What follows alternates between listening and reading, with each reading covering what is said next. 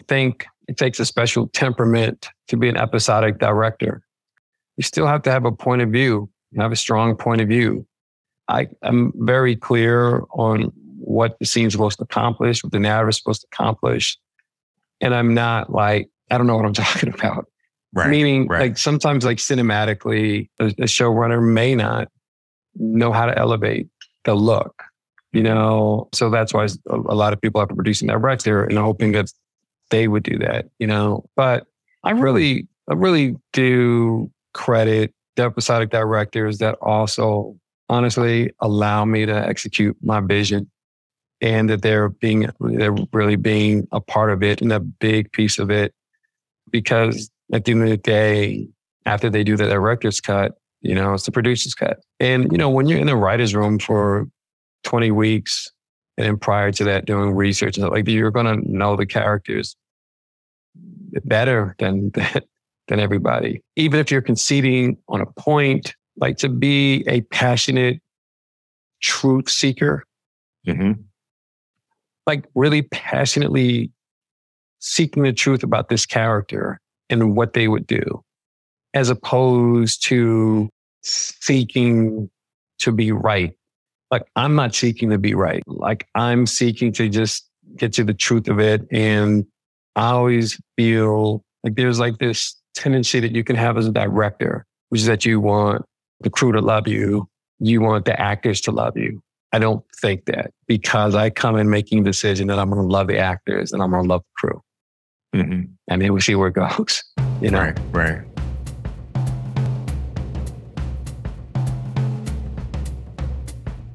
Let's Shoot with Pete Chapman is a podcast on directing for anybody that's, quite simply, ever watched anything.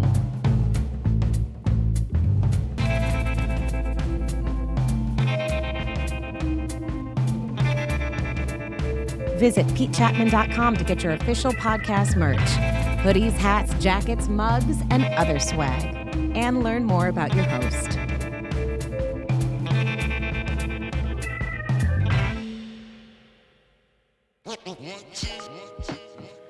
All right. Welcome to episode 52 of Let's Shoot with Pete Chapman. We are going to be welcoming Mr. Reggie Rock Bythewood. He is the EP writer, director on Apple TV's Swagger, which I hope most of you have seen. Really great season, knocking it out the box. The way they shoot the basketball is amazing. The emotion that they get into with these young actors dealing with the realities of being Black and trying to carve their way through a sports world that can be unforgiving is really poignant and crafty and masterfully done. So that show is dope. Make sure you're watching it on Apple TV.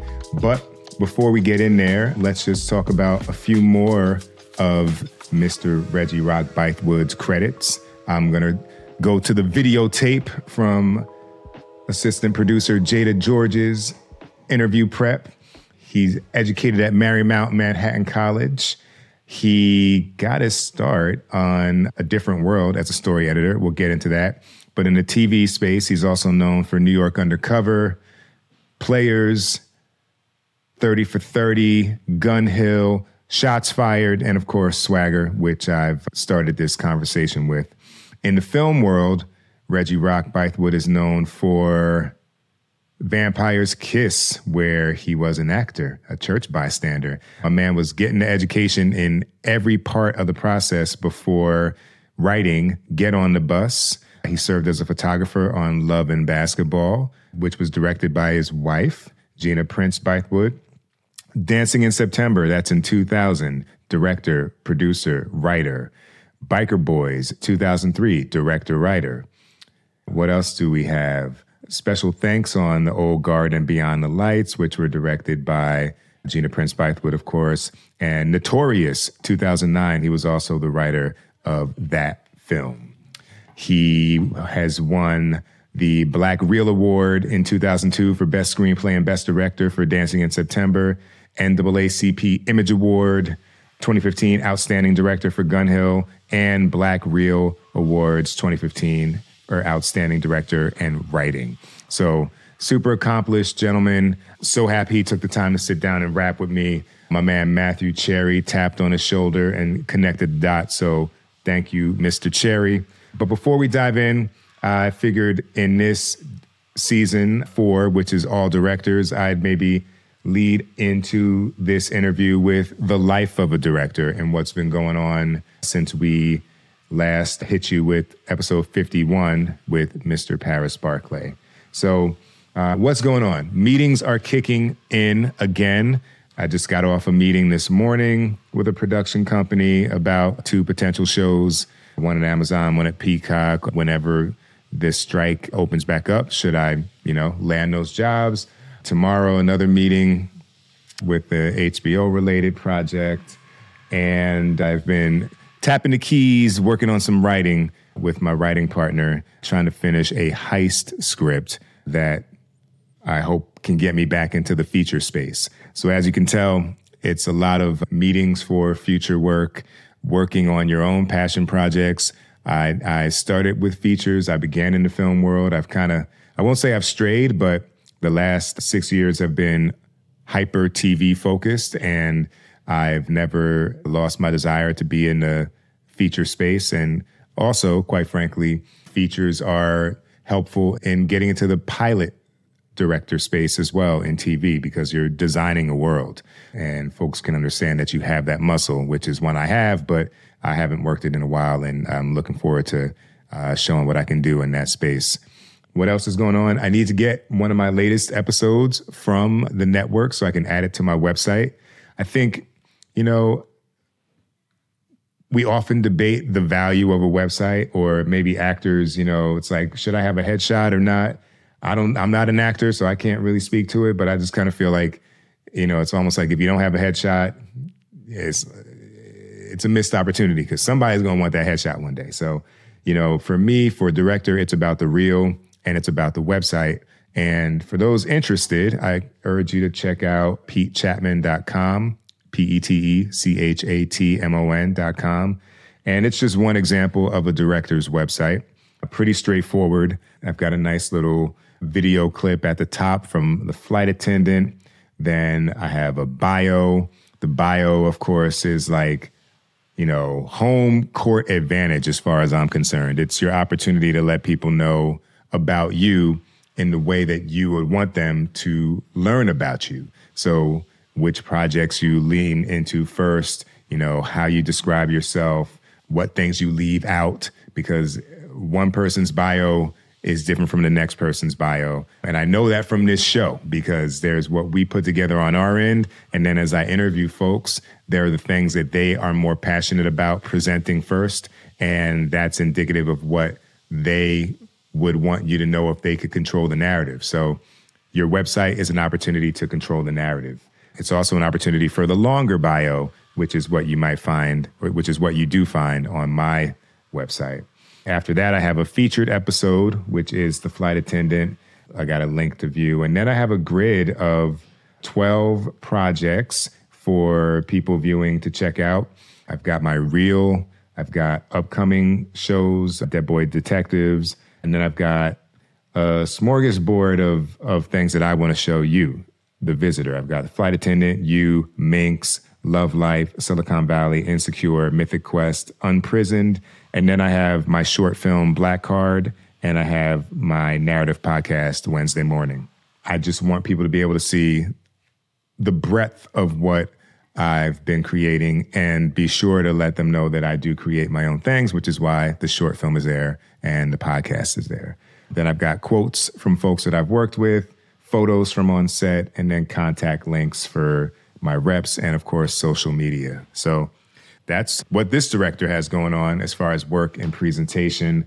I'm updating that director's reel every year, or maybe every 6 months, depending upon the work. I'm trying to make sure it represents all the different types of things that I can do, from comedy to drama to action to suspense or whatever it might be. And if I get anything new from an episode that is not present on the reel, I'll go in, have the reel recut, and swap out something that might be a little redundant or not necessarily moving the chains forward, and I'll put in a sequence of whatever it is that I'm looking to add. So upcoming reel cuts, for those who are watching closely, will lean more on action and stunts. So those are things that I'm adding, and I know just the episodes that I'm going to be pulling them from. So that's this week's Life in a Director. Right now, we're going to get it popping and dive into episode 52 with my man, Mr. Reggie Rock Bythewood. Enjoy. Roll sound. Speed. The interview. Take one. All right. So what I love to do with folks who have careers that are across different disciplines, I love to start with a question and see how well you remember the journey. So I'm going to ask you about this guy. Let's see if you can tell me a little more about him. He was arrested for committing arson in 1982. He tried working for a drug ring that caused Bob Morgan's death, put into a rehabilitation program in 1983. And the last known mention of him was at a wedding between Roy Bingham and Henrietta Morgan. Do you know who I'm talking about? That I do. Well, that's a blast from the past. You know, I was 15 years old. I got cast in a soap opera called Another World. Mm-hmm. And I'm going to tell you something. So on one level, first of all, I wasn't sure if I wanted to do it. I was going to the high school of performing arts, and it was going to mean that I was going to have to leave this high school and find another school that would allow me to, do this show, because high school performing arts didn't allow people to work professionally, right? So, but then I got there, and Pete, I'm working with Morgan Freeman. Wow. I'm working with Joe Morton. And you mentioned this character, Henrietta Morgan, that was played by an actress named Michelle Shea. She played my mother. Yeah. Michelle Shea was also one of the people who just really taught me how to be a professional. She's been on Broadway and done, many things. And so you fast forward to now, Michelle Shea is the acting coach for my young cast, helping them learn how to become professional. I love it. The full circle, circuitousness of this career and this industry is always rearing its head in interesting ways. So that's 1982. And you mentioned High School of the Performing Arts. Now, is that the renowned Fame school? Yes. So you grew up in New York. That's right. I grew up in the Bronx.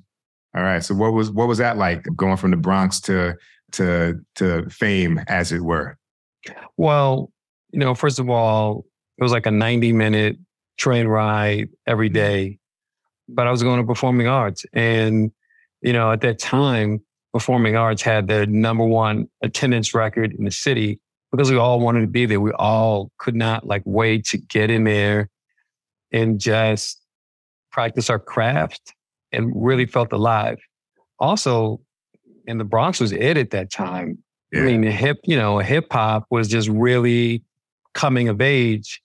And so any given day, I might just be at home, might be jumping on a train to go to school, or I might be walking over to the park where everybody had their equipment out and there was a jam. Mm-hmm. So it was an amazing time, and amazing time to grow up in the Bronx at that time. Was the family supportive? Because I know, I went to NYU in 95, and, it was, even then it was you're going to film school? What? There's a school for that?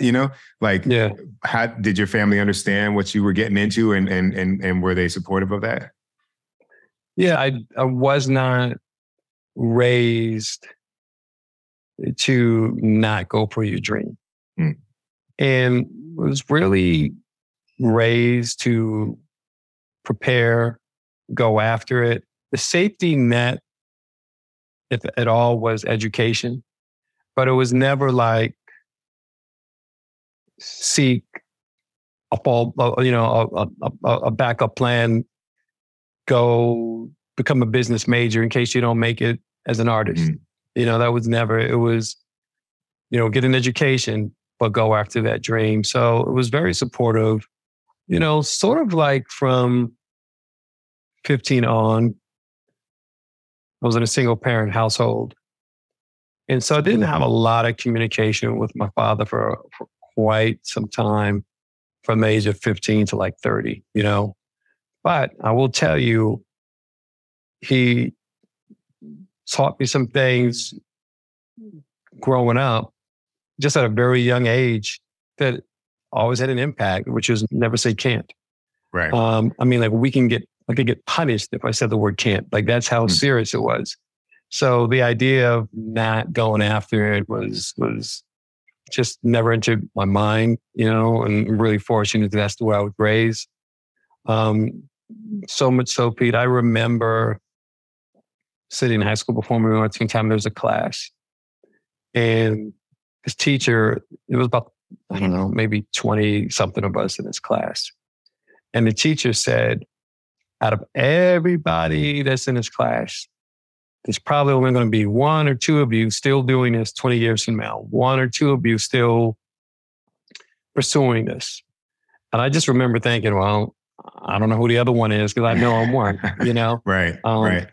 You need that, though. Yeah, and it was just organic. But I just really did feel a calling. It's just at that time, I thought it was about being an actor for me. Mm-hmm.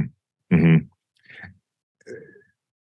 A bit tangential, because I want to get into that a little bit more, but like, what was the thing, if there was one thing, do you remember what kind of sparked your interest in storytelling and in this creative pursuit? I just think initially in performing arts, when we do a play, felt like there were two choices. There was to do a play by a white author, or to do Raisin in the Sun. And now, first of all, Lorraine Hansberry is my favorite playwright. So no shade on her. Right. But you can't always play Walter Lee up in this bad boy, So it was like, I really then started to seek out on my own other Black playwrights. And somehow in seeking out other Black playwrights, I really, really became interested in the written word, like really started to feel the importance of that. Also, when I was on a soap opera for a while, I'm this kid who's on a soap opera and going to school, and it was really crazy.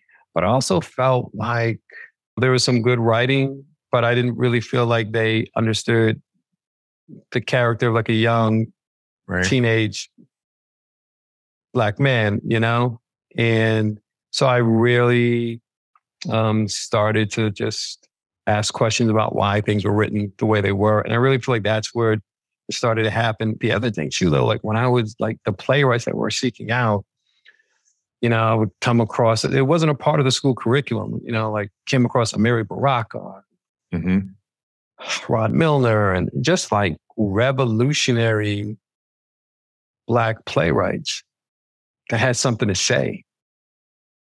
And so I just really became enveloped in this idea that an artist's job is to change the world. I was so idealistic in high school. I really was like, I'm going to create art to change the world. And by the way, the biggest challenge as an artist and in this journey is to maintain that level of idealism. You know? And I also feel like, at that time, right? Like, because let's see, that's probably somewhere like Blaxploitation is probably fizzling out, right? Yeah. And then there's that gulf between Blaxploitation and arguably, 1986, right? She's Gotta Have It, where there wasn't much of a voice for Black life. So I wonder if that compelled some of the idealism, because there were things, it wasn't like our humanity wasn't being shown. It was like who we are isn't being shown. And we've got to bring you up to speed on what it is to be Black before we can just show you what it is to have a day in the normal life. New York was just kind of hot back then in terms of like race relations. There was just a lot of things popping off in the city. Quite a few events with racial tension. And I don't know what made my father do this because I'm sure, like in the parenting handbook 101, you don't take your 12, 13-year-old kids, some of those blaxploitation movies that you're talking about. Yeah. But man, I mean, at like 11, 12, 13, seeing movies with Pam Grier. I'm seeing Fred Williamson. I saw Black Caesar. I don't know how my father pulled it off, but I got to the premiere of this movie called Through the Hard Way. Yeah. Fred Williamson, Jim Brown, and Jim Kelly. And those things had such an impact on me. Now, I'm not going to say that, it was Oscar caliber storytelling, but them brothers weren't playing in those movies. Yeah. They were very revolutionary. So I know, even though that's those blaxploitation era, I think those, the part of narratives that I was seeing at a young age that basically stood up against racism, that stood up against the power structure, even in these Fred Williamson joints, right, definitely had an impact on me. Right. Now, how much of the pivot to writing was, was that more a function of like, oh, there's more opportunities here, or I can have more control in the image, because your next job after Another World was a different world, right? As a writer. Yeah, there's a little bit of a gap there. I felt pretty good about, things that were happening for me as an actor, because I'm a kid and I'm on TV and I'm doing commercials, and, I was making, great money for me back then, right. And then because I was so tapped into agents on auditioning, I didn't really want to go. I didn't take advantage of some college opportunities outside of the city. I wanted to stay in the city. So I went to a school called Marymount Manhattan College that allowed me to, stay in New York. And I wrote my first play. So one of the things that happened is we had a Black History Month celebration. And there was a couple of sisters there that knew I wrote. And they really pushed me to write something for Black History Month. Mm. And so I wrote this monologue called The Harlem Cowboy. And it was just about this Black cowboy who wanted to go to South Africa, treat Nelson Mandela. So it was a bit of a comedy, but that, I had something to say. And it went over so well that I turned it into a play, and then I wrote another play. And the thing about it is, when I wrote a play, all the Black students came out to support what I did, and it became like a celebration. So that's really where I really got excited by it. Also at the same time, but I was still acting, and I acted in a movie called The Brother from Another Planet. And it starred Joe Morton. And right. So I got to, reunited with him again, but it was also directed by an indie filmmaker named John Sayles. And John Sayles is, I don't know, he's just in so many movies, and he just goes indie, really great writer, director. And so I have this role in this movie, Brother from Another Planet, which actually was a very good film. But John talked to me about writing, talked to me about directing, and I was really inspired after working on that. And then shortly after that, I got cast I'm graduated at this time. I get cast in another soap opera.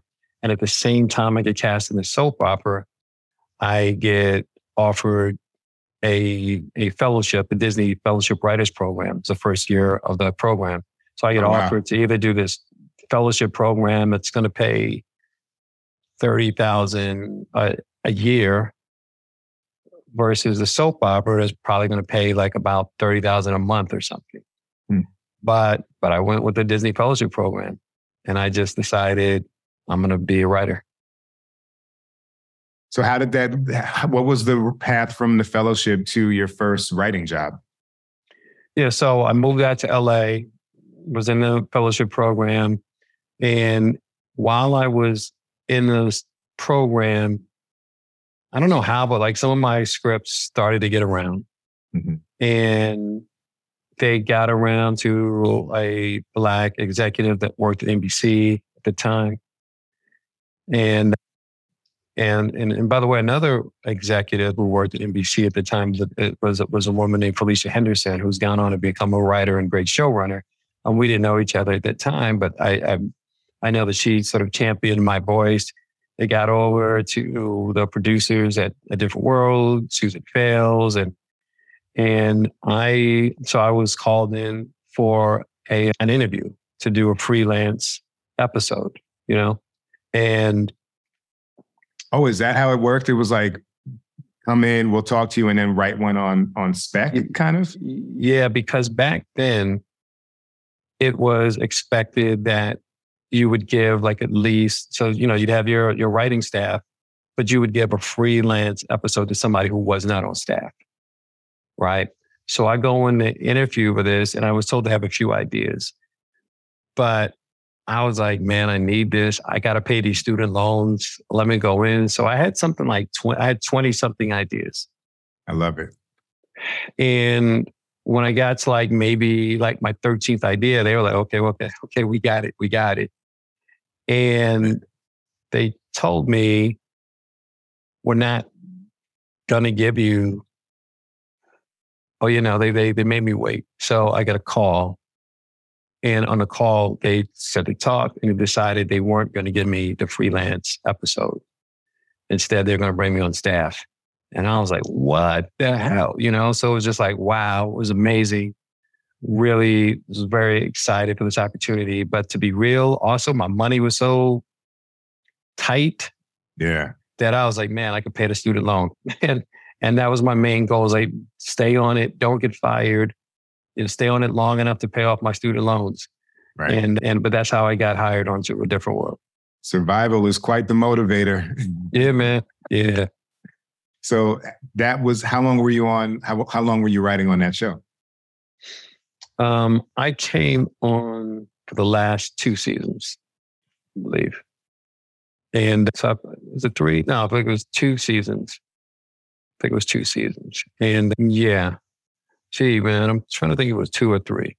But it was really great. There's a couple of things that was really great about that. Number one is my first writing experience for, sort of outside the plays I was writing. Then you go into this sort of environment, you're not really convinced if, like, am I really a writer, like in this sort of space?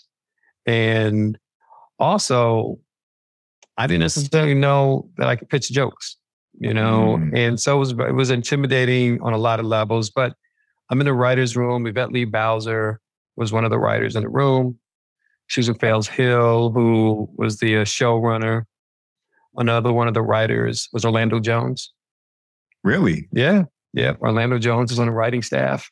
And Gina Prince at that time was in the writer's room. And so we all just sort of like formed a bit of a family and really just found my way. And true to my nature, I always wanted to be the first one in the writer's room and I wanted to be the last one to leave. Right. I just felt like that was something, if nothing else, I could control that. But yeah, so that's how it all began for me. Now, would you describe that time? Because, people talk about the kind of golden age of Black TV. Is that time in 93, 94, when like a lot of shows are starting to come out across the different networks? I mean, you started to feel a shift, but just to be very clear, you started to feel a shift with Black comedies. Mm-hmm. Okay. Mm-hmm. So like when people talk about that, we don't often mention that there weren't Black dramas. Right. Not yet. Right. So it was basically, until the WB and Fox, Fox coming out with Martin, like that started to happen. I mean, well, Fresh Prince of Bel-Air hit while I was still on A Different World. And then after that, there started to be other shows popping up. And there were a lot of Black sitcoms that helped build these networks, like literally. When Fox first started, it wasn't programming for 7 days a week. Right. It was like they had a lot of blackout days, no pun intended. And Living Color was like their big hit, and Girlfriends and Martin. I mean, not Girlfriends, excuse me, Living Single And so it really, and the WB, UPN, all these sort of networks really started doing all this Black programming. Then when they got the programming, a lot of the Black shows started to go away. Bait and switch. Yeah. But that also opened the door. One of the early shows that Fox did was New York Undercover. And that was great for me. And I really wanted to move in that space because I always just felt more of a drama guy. And, also really, back then it was very hard. It was very hard for Black writers. I don't know if I should act like it's past tense, but I will for a second. It was very hard for Black writers to get hired on predominantly white dramas. And all the dramas, by the way, particularly back then, were predominantly white. There was no such thing as a Black drama, And so if a Black dramatic pilot hit and the ratings went through the roof, that thing would die. And then the conversation would permeate. Right. Black dramas don't work. And so it was like you could never sort of turn that corner. And so New York Undercover was really great because it was, had music, had style. I mean, the leads were, a Black cop and a Puerto Rican cop. Right. Yeah, that was my show. And that was groundbreaking at the time. Tuned in every week. So around that time, well, actually, let's live in that for a little bit. Like today, there is a challenge still of going from comedy to drama, and vice versa. What could you identify as like being helpful in making you in helping you make that pivot? I mean, I think that. Well, before that, I worked for New York Undercover. I worked on a short-lived show that was really bad. and it was, I guess it was a comedy. I don't know, man. It was supposed to be a comedy, but it was single camera. So it also was like this gray area of, is it a drama? Is it a comedy? So I was able to have that under my belt, but I presented my plays. I submitted my plays as part of the reason to consider me for this. I was from New York. I was wearing a Yankee cap. Right. I was like that dude. I had a really great interview at the time with Dick Wolf. Andre Harrell was a producer on that show as well. And Andre knew me from just sort of New York circles, and his brother from the Bronx, on a come up. So there was like great synergy for me. And I don't believe, it's a very interesting thing for me to be on the other side of it, to be interviewing people, because I've interviewed people that you can't tell if they really want the gig or not. And I'm not saying you got to like be desperate and begging, but you got to bring some passion. So I will just say to you, to really answer your question, I was just passionate about it too. I mean, I was very clear on not just the what, but the why. Like why I should be in this writer's room. And I believed it. And, ultimately they believed it. And that's how I got on. That's such a huge thing. And I have this for a later question, but I'll just throw it to you now because, for a show like Swagger, obviously you're involved in who's directing, right? Who's writing. Like, what is it? And obviously you've just touched on it. You're looking for the passion. You're looking for someone who's direct about it. But like, let's maybe flip it. What are some of the things that happen in those meetings where you can kind of, you're almost immediately kind of ruling somebody out? Because I think for the directors who listen, that might be a good thing to hear, right? Because sometimes, you may not be communicating your passion, or you may have a particular temperament that might need a little bit of a knob turned on it while you're in the room, because just like auditions for actors, not every actor is great at auditions. Not every director is great at that meeting to get the episode. So having been on the other side of that and having done it so well and the people that you've hired, like what would you suggest people avoid?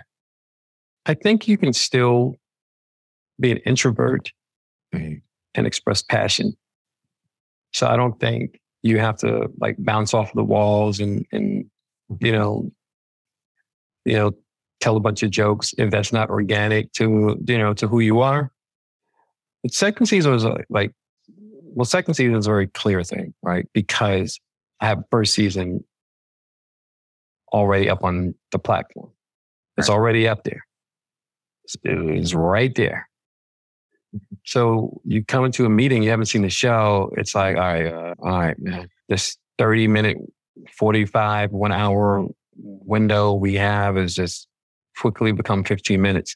Because like you're not even going to prepare. Like you're not even going to watch it. So there's that. Then when you're meeting various people, then it really becomes like who. So first of all, there's just passion on if you're interviewing for the gig. Why not watch all 10? Now, maybe you got the call 2 days ago, you haven't watched it, so might just watch 1 or 2 or 3. Okay, cool. But just being prepared, like don't just show up, just prepare.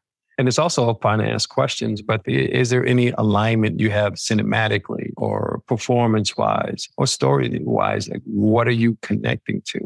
Because if it's just like, hey, I don't need another credit, then it's, then I'm not inspired to want to make it work. So I'll tell you, so one of the directors I hired, her name is Katina Medina Mora. And she did the finale, no? Yeah, she did 7 and 8. She did the last 2. Right. Now, Katina's work is good. And like she did sitcom, she did a couple, but like tonally, it was hard to sort of envision how she might be able to do Swagger. Right. And then she showed me in the film that she had done, a while back, and it was really, really good. Right. And in our interview, she was just so passionate, so connected. And I believe that it wasn't an act. Like you could just tell how dialed in she was. Right. And I went back to look at her independent film, like just hoping that it was good because I just needed an excuse to pull the trigger. And I needed something else because totally I didn't know. And she hadn't done that type of action before. She hadn't done basketball. She didn't even know, she didn't really fully understand the game of basketball. But she understood character, she understood performance, and she understood how to connect with the material. And like everything that she said in the meeting just really showed a lot of passion. So that's why I hired her. I would say like Matthew Cherry, he's not bouncing off the walls and he's kind of just chill and he's kicking it, but, just really made it clear that he was passionate about it. And the conversation was specific, like specificity in the conversation was key. So it's just very hard, man, to hire people when you just feel like they could take it or leave it. Yeah. Because what we do is already so hard. It's so hard when it's clicking. Right. That number one, I don't want to work with people who are assholes, and number two, I don't want to work with people that aren't passionate because then I just feel like you're just phoning it in. And, ultimately I want you to come in and really look to elevate the material. So yeah. In these particular situations, are you having to advocate to the studio and network, or are you kind of able to be the last line of defense on these selections? Yeah, I didn't get any pushback actually, which is great. I think sometimes if somebody hasn't done TV before, like I think when Nigel Mumin, who also directed, 206, like one of our bigger ones this season, I don't think Nigella had done TV before she did Swagger or Season 1. I'm not, and if she hadn't done a lot, Yeah, maybe I think she might have done Queen Sugar maybe at that time. Yeah, I'm not sure if Queen Sugar came first. I don't think, I want to say I think we were first because she was also in my writer's room, by the way. Gotcha. But the point is she hadn't really done something that would demonstrate she could do Swagger. And so, sometimes you have to advocate when there's like not a lot of TV experience. I will tell you, years ago, Gina and I had a show called Shots Fired. And sometimes like executives just aren't as aware as they should be. And we wanted Casey Lemons to do one. And she hadn't had TV experience, but it was Casey Lemons. Right. And, right. and it became a bit of a battle. And, we were able to fortunately win that battle, and she went on and did a really great job. So sometimes you could run up against that. Fortunately for me, I didn't have those challenges, and really just got like great, passionate people. And probably the bigger challenge is that you sometimes come across really like a lot of good choices, and having to figure out who's going to get it versus who's not, I find pretty difficult. Right. And then trying to put them on the right episode or right block of episodes that suit their skills and passions. And it's a tough job. You're picking like, 4 babysitters at one time, for the most crucial years of your child's life. Right. So you can imagine like how important it is to be passionate. Yeah. Hi, I'm Paris Barclay, director, writer, producer, and you're listening to Let's Shoot with Pete Chapman. Transitions, a director's journey and motivational handbook, is Pete Chapman's book from Michael Weezy Productions. The reviews are in. Greg Berlanti says, "There's a reason why everyone who works with Pete falls in love with his work. The lessons he imparts here are invaluable. Do yourself a favor and read it cover to cover." From Sarah Gamble, Pete's sharing gold nuggets that will spare you a ton of wasted time and help you channel your drive, talent, and ambition in the most productive way. And from Jesse Williams, this business has everything to do with preparation and expectations. Transitions grounds lessons in reality while empowering our artistry to run free. Not an easy balance to execute. Transitions, a director's journey and motivational handbook, is available on Amazon and anywhere else you get your books. Don't forget about your mom and pop shops, people. I'd love to go from getting from the writer's room to the director's chair. What was that journey like for you? Well, it's interesting because I directed my plays. Mm-hmm. And I really loved working with actors. And I didn't go to film school, I went to theater school. So I was a theater major. So I didn't really have a handle on a lot of the technical aspects. But I mean, New York Undercover on some level was film school.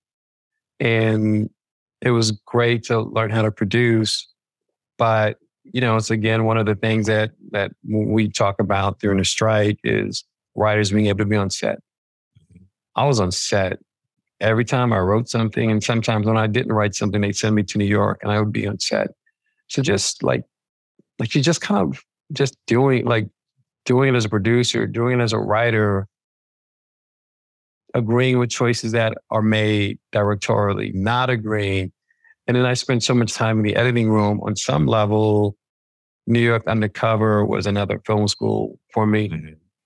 And I was encouraged quite a bit to direct. We'd always have like these montages, and that's how this show would open up. Yeah. And I was always encouraged to direct one of the montages, but honestly, I was writing so much, I just felt like it was too much pressure to try to, put all of it on. And but I'd always regretted not directing some of that. And then I just got to a point. Maybe it was sometime after doing Get on the Bus, that it was like it's really great as a writer to hear your words performed, and we don't write to just have it read. We have it right. We write to have it produced. So really blessed. But I also just started feeling like, man, like even if I liked the choices another director made, it just started to feel like it's somebody else's vision, but it needs to be my vision. I need to protect my vision.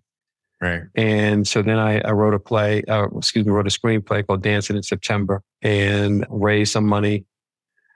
Most of the money I raised was among other Black TV writers and producers and managed to raise $1 million and shot my first film and learned a lot. But that's what got me in that chair and really, and, I continue to go back and forth between writing, directing, and just writing. But protecting my vision was really the impetus to want to direct. Mm-hmm. Mm-hmm. Do you remember how many investors you had on dancing? It's a lot. Yeah. I'm going to say maybe somewhere in the area of 10. Okay. Yeah. And I wonder if you feel, because I raised about half of that for a feature. I had 35. Wow. I had 35 investors, but I was going to ask you if looking back, do you feel it was like an early version of crowdfunding? Or did you know everybody did you have a relationship with everybody? No, it was a bit of both, and I used Get on a Bus as a template, because Get on a Bus actually was an independent film as well. We raised money among 16 Black men. Right. And so there was this sort of formula in place of, raise money, first money in, they recoup their investment. And so I was able to present that to some of them might have been some investors from Get on a Bus. And then, I hit up some people I knew. I think actually, if I remember correctly, I didn't raise the full 1 million at first. I raised, maybe it was like 7 or whatever I thought was enough. Some in the can money. then I got in the post, and I was like, I need some more money. I got to do some more things. Right. But at least I was able to show people what I had. Always easier to get those finishing funds when you're come take a look at this cut. Right. And that's what happened, and so I was able to finish it and put it out to some festivals and stuff. And such a blessing to have it acquired. And, I think we spent $1 million and we got back like 2.25. So I was like, man, this is not bad. But it's also hard doing an indie joint and getting distribution. It wasn't like I had various viable options. It was like one option that maybe I'd be able to recoup, and another one where HBO was like, hey, we'll buy it. Right. Good night. There you go. Right. Yeah. Yeah. It's the journey is interesting. And what you said at the beginning of not being able to say, I can't, is reflected in these pivots in discipline and craft that you've employed to get to where you want to go. In the years after that, was there a new distinction between okay, this one I'm comfortable writing, being the writer, I don't really want to direct it. This thing I have to direct. How did those distinctions happen on the projects that came after? Because there are some that you wrote and then there are some that you directed. And I wonder. Yeah, that's really an interesting question that you asked, because I'm just putting this together as you asked this question. That has really helped me in being a showrunner who directs some of it, but doesn't direct all of it. Well, first of all, I would get hired to write some screenplays. And a lot of the things I was hired to write, there was a director attached. And sometimes I was excited to work with the director. They were kind of down the road for a bit on Notorious. They asked me to come in and work on a script, and George Tillman was the director. And I was like, yeah, that'd be cool to rock with George. So sometimes it's like that. But I didn't want to just direct. I just wanted to direct some specific projects, And so then I wrote some stuff that is just now, prior to the strike, getting a level of attention that I had always wanted to get 15 years ago. So yeah, I was not really looking to direct, but just direct my own material that I was creating. And when we did Shots Fired, Gina did the pilot and I did the finale.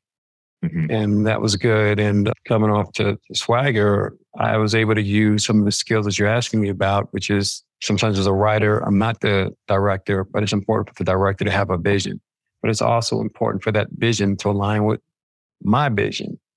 And on a film, the director obviously is king or queen, totally different on a TV show, so, but I want the directors to bring what they bring, to have their own, views and lean to their strengths. And so I've actually found myself enjoying that collaboration. Like I've worked with directors where I've enjoyed the collaboration. I feel like I've learned, and at times feel like they've learned from me. And so now, like even when we did Shots Fired, Malcolm Lee came to direct a very dramatic one that I wrote. And it was fun to have Malcolm do something so dramatic. But I had a really good time, working with him. So I really became fond of, and by the way, going back to Shots Fired, Jonathan Demme was one of our directors. And that's a whole other, by the way, I'll just say in terms of passion, that dude was in his 70s when he came and he had more passion in his pinky than the rest of us all had combined. Really caring about having something to say, really caring about craft, really caring about what you're putting out into the world, So I had some collaborations that were very inspiring. So, now running a show, it's challenging because I could sort of see, I have a strong opinion of what it is. Right.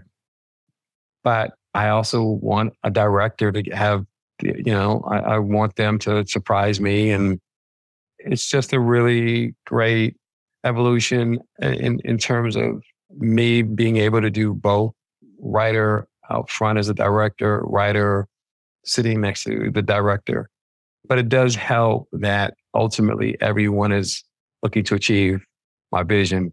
Right. Definitely makes it more gratifying. Right. Yeah, it's such a, as a guy who I've been a PD on a show, I've hopped around on a lot of different shows, and it's always first day of school, when you show up and you're trying to figure out, well, what are they looking for here, and where can I add value, that is in the sandbox of what this, game is. And that's the big, rinse repeat challenge of TV, finding a way also to not turn off your passion and enthusiasm when perhaps your idea, I might have an idea and you might be I love that, but it's not right for this moment. I've seen, as a PD, I've seen directors take that as you stomped on their fire, and then I've seen them understand that oh, okay, I was maybe interpreting this moment in a way that's not going to flesh out with what the whole character arc or season is doing. And it's not personal. It's just not what works. It really does take a very special temperament to be that person. I think it takes a special temperament to be an episodic director. But I've seen the ones that I feel have worked well are the ones that you still have to have a point of view, have a strong point of view. Yeah. But also kind of be open, and I'd like to think it's a good situation if you're working with me, because I'm very clear on what the scene's supposed to accomplish, what the narrative is supposed to accomplish. And I'm not I don't know what I'm talking about. Right. Meaning, sometimes cinematically,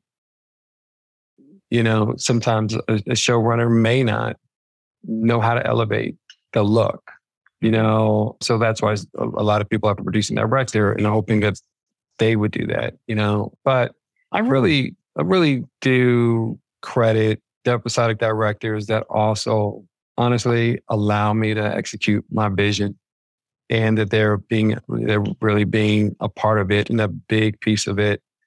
Because at the end of the day, after they do the director's cut, it's the producer's cut.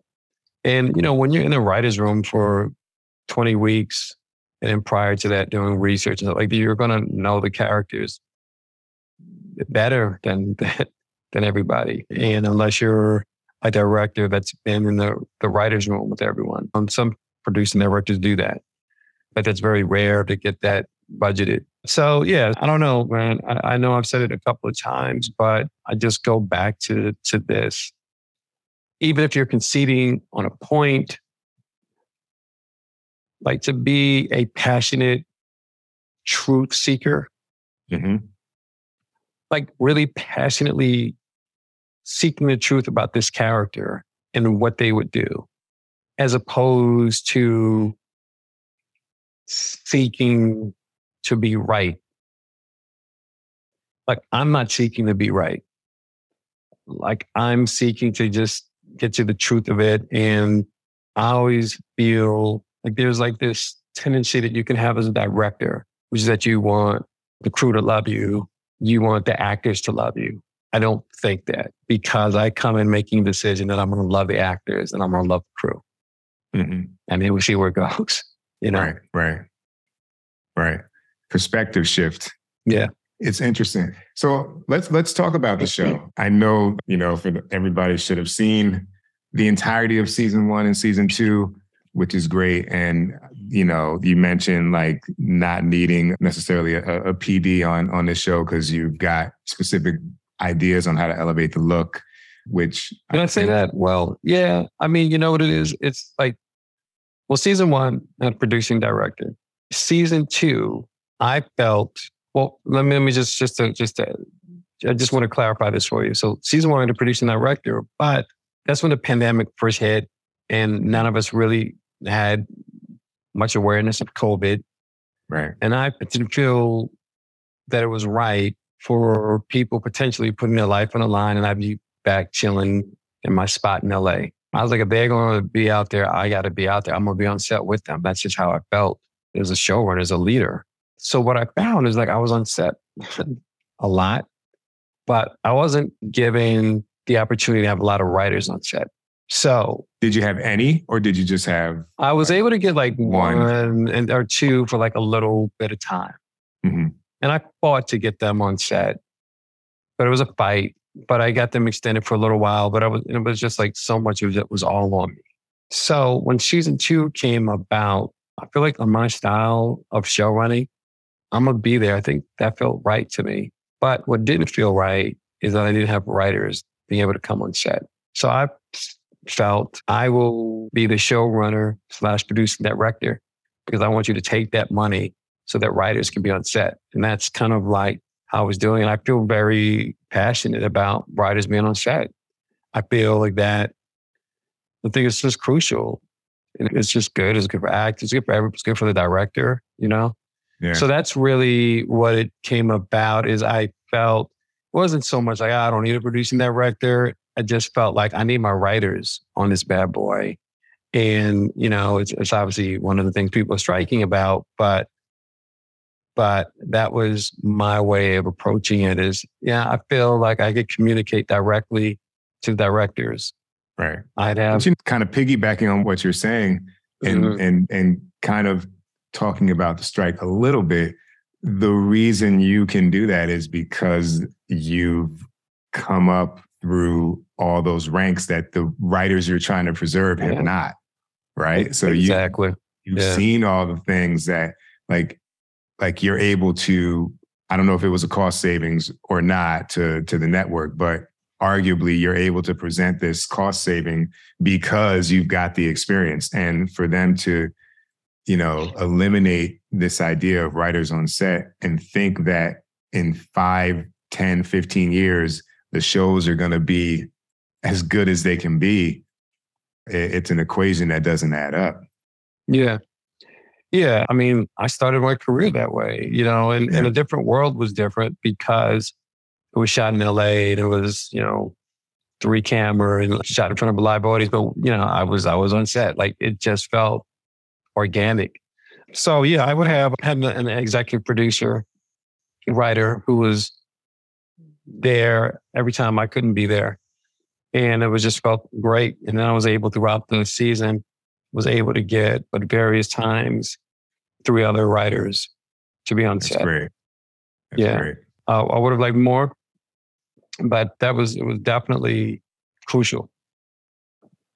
So what's like, in talking about the show, I figured I'd ask you, like, what's something about the show that you would love to share that perhaps you haven't shared? You know what I mean? Like, it could be a creative thing, it could be a technical thing, but I just feel like, you know, I remember when in my documentary days, I would always ask, you know, people, the last question would be, is there anything I haven't asked you that you want to share? And I swear to you, 90% of the interview would come from that, because they go through their mind and really try and like make sure they're touching on what they feel is most important. So I don't know if it does that, but I'd love to hear what that might be for you in relation to the show. Mm-hmm. I would say that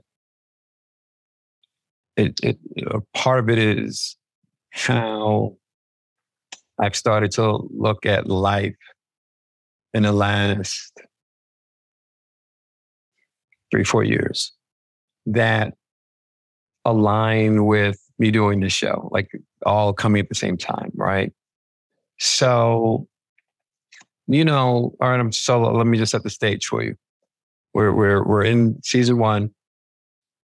You know exactly where the show is going. Pandemic hits. What the hell? Right. How can we get back on? How fast can we get back together so I can continue the story as it is? And then it's like, dude, you've been talking a lot about surrender and what that means. And this is a perfect opportunity, like, to surrender. And like, do I have the faith and belief that God, universe, ancestors, whoever got my back, that if I do, why would I be punished with this, right? Like, so then you're like, well, wait, you're not. Like, this is an opportunity. So there's a pandemic. So surrender to it. You say you want to do a show that's not just about sports, but also holds a mirror up to society. Hold a mirror up to society. And by embracing the pandemic, by embracing all the sort of things that happened in 2020, from Ahmaud to Breonna to George Floyd, like, by embracing that, like, I put it in the storytelling and it elevated the show, right? So that was like the first sort of example of surrender. I can give you a few others, but I'll just give you this one in particular. So one of the more powerful hours of the show is in season 2, 205. And they play a basketball game at a detention center. And then there's like a lot of, and you know, you go after this, you really understand that you have a cause bigger than yourself. You really understand that this can be really powerful and meaningful. And so why would God be against you? So you're going out there and, hey, Reg, we got some bad news. It's going to rain. Okay, cool. All right, director, stay level-headed. What can we do about the schedule? Move things. We can't move anything around because this is the only day that we have this location. So if we go away, you're never going to come back to this prison location, which was hours away from the city. Okay. And then I'm out of ways of resisting it. So what do you do if you believe the universe has your back? What do you do if you believe that your job is to surrender? What do you do with that? So I got it in like this overwhelming level of confidence hit me because I understood that I'm supposed to surrender to this. Just write the rain into the script. Right. And we made it a story point. It wasn't like it just rained. Like it became the rain became a major story point in the script. And if it had not happened, it still would have been good. Still would have been, but it was elevated. Right. And so I really started to really just creatively understand that I don't always have to like fight against the tide, to like use the tide with me and surrender into that. And there's just several examples like that I can tell you that has made the storytelling better. And I'd say this approach is relatively new to me. Yeah. 3-4 years. And it's like, and I'm still learning it. But that's been really great and exciting. And to understand, I don't need the net. I'm giving it a tightrope. It's good, and we can do this. So that idea of surrender as a filmmaker, sometimes it's like we can sort of take that outside of, I'm just surrendering as like a human being or as a dad or as a husband or what. But as a filmmaker, it's been really amazing to do that, particularly when I've seen it elevate the material. And it feels so contrary to the idea of being a filmmaker, right? You're supposed to, push the mountain up, push the rock up the mountain, right? Rain or shine, it's gonna be shine, and just make it work. And that's an interesting thing to embrace, knowing that you've got the skill set and the toolkit to make it work to your advantage. Yeah, it's so funny too because that day. We called all the department heads together, and I was so committed to this idea. And I knew it was going to be great because I saw it, and I just told everybody this is what we're going to do, and everybody was energized, man. And then like the rain happened, and we had this kid running around in the rain, celebrating the rain, and we just hustled so hard to get it. And by the end of the day, it was just exhilarating. It was one of our best days of production. Right. Because we surrendered and believed in this thing. This is a question that I'm very curious about. How much of the performances are, if any, improv? Because in watching season 2, and in particular, like in the finale with the speeches, I was like, man, I feel like I'm watching a documentary. You know what I mean? Like, and I just was wondering as a filmmaker myself, I was like, man, are they just doing this? You know what I mean? Like, are they just doing what's coming to them because they've occupied these characters with such depth that they're just doing what the natural response would be? Yeah, no, it was scripted. Maybe some of the call outs and ad libs when another kid would walk up to the podium. There was, some ad-libbing there, but the actual speeches themselves were scripted. We very specifically looked to shoot the show documentary style, if you will. Most of it is handheld. And the idea is to make you feel like you're there with them, that you're not a spectator, but you're part of the action. The other thing that was just really amazing about these speeches, if you go from,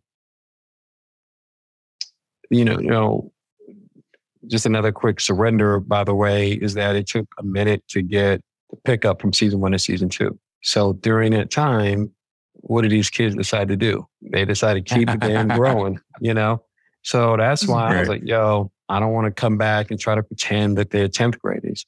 They're legitimately 18 years old. Boom, senior year. Right. I just surrendered to that. I felt it made it better. But the thing that was really amazing is a lot of times when young men get older, they become more guarded. For whatever reason, these young men got older and they had more vulnerability that they could express and bring to their performance. And I think that's one of the reasons why it was so satisfying. Interesting. That's really interesting. And I wonder, to your earlier comment, I wonder how much the pandemic influenced that growth of vulnerability. Because, I was thinking about this the other day. You asked me when something happened, and now I can't tell you because it could have been last year or it could have been 2019, and they're both in like the same month to me. But I'm 46, right? So like to be 15 and going through that separation, that isolation, I wonder if it made the yearning for connection even stronger. I don't know. I think so, because everyone had been separated, but also just even in particular during the finale, we shot that scene. If it wasn't the last day of production, it was like one of the last days of production. And so I think people are already sort of feeling that they were about to be separated again. So they were able to call that up. I mean, just also the other thing is just really important is just really, like what type of environment you want to create, particularly with young people. And as I said, like what we do is just too hard to deal with assholes, man. So it's like you really want to create a safe space, but also creating safe space brings out the best. Yeah. Yeah, 100%. 100%. And it's evident. It's funny too. I'm from South Orange. I grew up there K through 12, man. So I knew, Isaiah's aunt, she was 2 years ahead of me, Lauren Hill at high school. And then his dad was a year ahead of my sister, Mulaney. So it's just crazy, like watching this whole thing happen. It's super dope, man. Well, I like to call this the rounding third part of the conversation. I'd love to ask folks, like, from your estimation, from your journey, what are 3 character traits that you find are helpful or required to succeed in this industry? Okay. I'll just preface my answer with this, that I don't know if this is going to work for everybody. It works for me, and it's crucial. Number 1, have a cause bigger than yourself. We say it a lot in Swagger, but it is really kind of understanding the why of what you're doing. Like not just the what, but the why. And like tapping into that. And so that when you go into a room, it's not just you lobbying for this project, but it's you standing on the shoulders of ancestors or family or whatever, however you perceive it, and understanding that you have a cause and just bringing that into the room with you. So therefore, introvert or extrovert, bringing that with you already gives you your passion. Right. So, I could simply say passion, but I want to give you a little bit more detail, and I would extend it to say cause bigger than self. Number 2, preparation, just really being as prepared as possible. With son, who plays baseball, is a baseball player at UCLA. And, right now he's training in his off season because you got to prepare because you never know what's coming at you. So like the more prepared you are, the more apt you are to say, hey, let's use the rain. Or let's, because your skill set is going to be tighter. And I think also communication, like having the ability to communicate. So it's not just enough to have the cause bigger than yourself or your passion. It's not just enough to have preparation. It's now, how do you have the ability to communicate your vision? And that's just another thing. I don't know, everybody communicates in their own way, but it's a very key component to getting a job. It's a key component to getting a performance. It's something that really, needs to continue to be honed and mastered, which is your ability to communicate. I love it, man. So a cause bigger than yourself, preparation, and communication. Yeah. I dig it. Is there anything you want to add that I haven't maybe touched on? We want another emerging artist to be able to chew on as they embark upon their path or continue on their journey? I think just the other is just have fun, man. Like it's great. And, it can be stressful. Try to surround yourself with the right people. I'm fortunate enough to have been surrounded with some people that just have my back, make me laugh, and and to just like enjoy this journey, go after it, but enjoy it.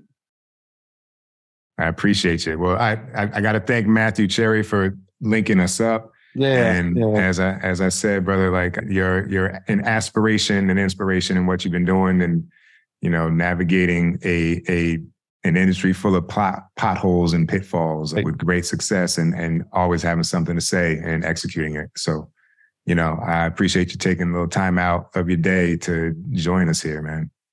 No, thank you, man. I appreciate it. And what do you have to say for the folks, man? Because maybe I could take something with me as well. Oh, man. I mean, gosh, I always wonder because 50 plus episodes, I hope I'm not repeating myself for those who have listened to that many. But, look, I mean, you have to always be learning. One of the main reasons that, this podcast started it in June of 2020, during the quarantine, because I was like, man, I'm just at home and I really, I miss the community, but also there's folks that I don't really talk to, like I joke, I got friends that I've had on the podcast and I was like, yo, I never knew that about you. You know what I mean? Like you just like, sometimes you just don't really go there. Right.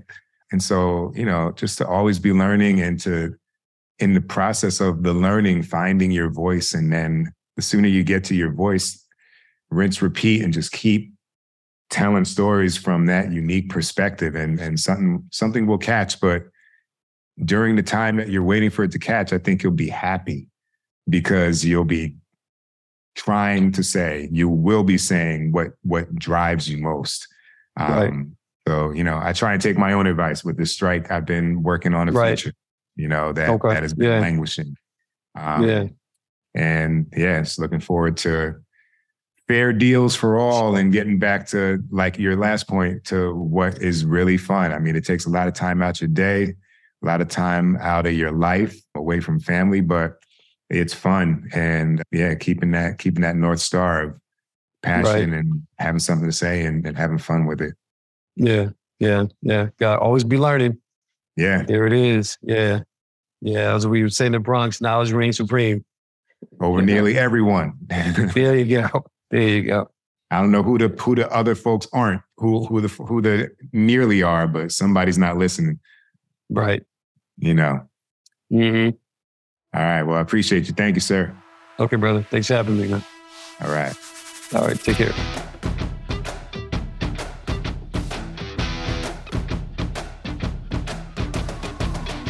What's up, people? This is Pete Chapman. Follow me on Instagram and Twitter via @PeteChapman. Follow the pod on IG via @Let'sShootWithPeteChapman, and hit up our mailbag with questions, suggestions, or hey, donations if you're feeling like it via Let'sShootWithPeteChapman@gmail.com. And just in case you need to know how to spell it, that's Pete with the last name CHATMON. Let's Shoot with Pete Chapman is produced and edited by the multi-talented cut creator Tristan Nash. Assistant produced by the young mogul Jada George, and features the wonderfully gifted Kelly McCreary as our announcer.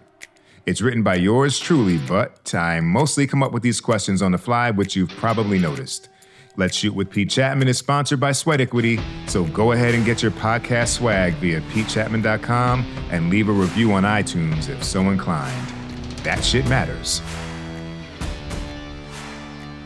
All right, y'all. That was episode 52 with Mr. Reggie Rock Bythewood. Thanks for listening to Let's Shoot with Pete Chapman. Next week, tune in as we welcome Mr. Garrett G. Mac McNamara, a big wave surfer, a director of his own right, and a cool-ass dude to talk to. In the meantime, stay safe, spread love, and keep creating.